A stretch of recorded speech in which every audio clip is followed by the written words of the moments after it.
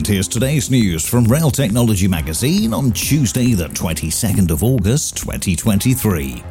Stadler has announced it's to build the first bi-level battery train for the US market in a deal with Caltrain. It will build 4 new electric units alongside the new battery electric model, which will enter production in 2024.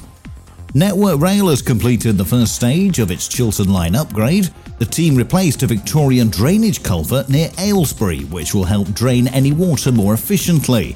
The next stage of the £1.6 billion upgrades will include a 10-week closure in September. This is to allow HS2 to complete building a track to pass underneath the existing line. And Irish Rail and Alstom have strengthened their partnership as they've announced the upgrading of signalling in the Cork area network. Alstom will install European train control systems and computer-based interlocking on nearly 62 kilometres of track. And that's the latest. Don't forget to like and subscribe to make sure you receive every new bulletin, and check out our website for our stories in full, railtechnologymagazine.com.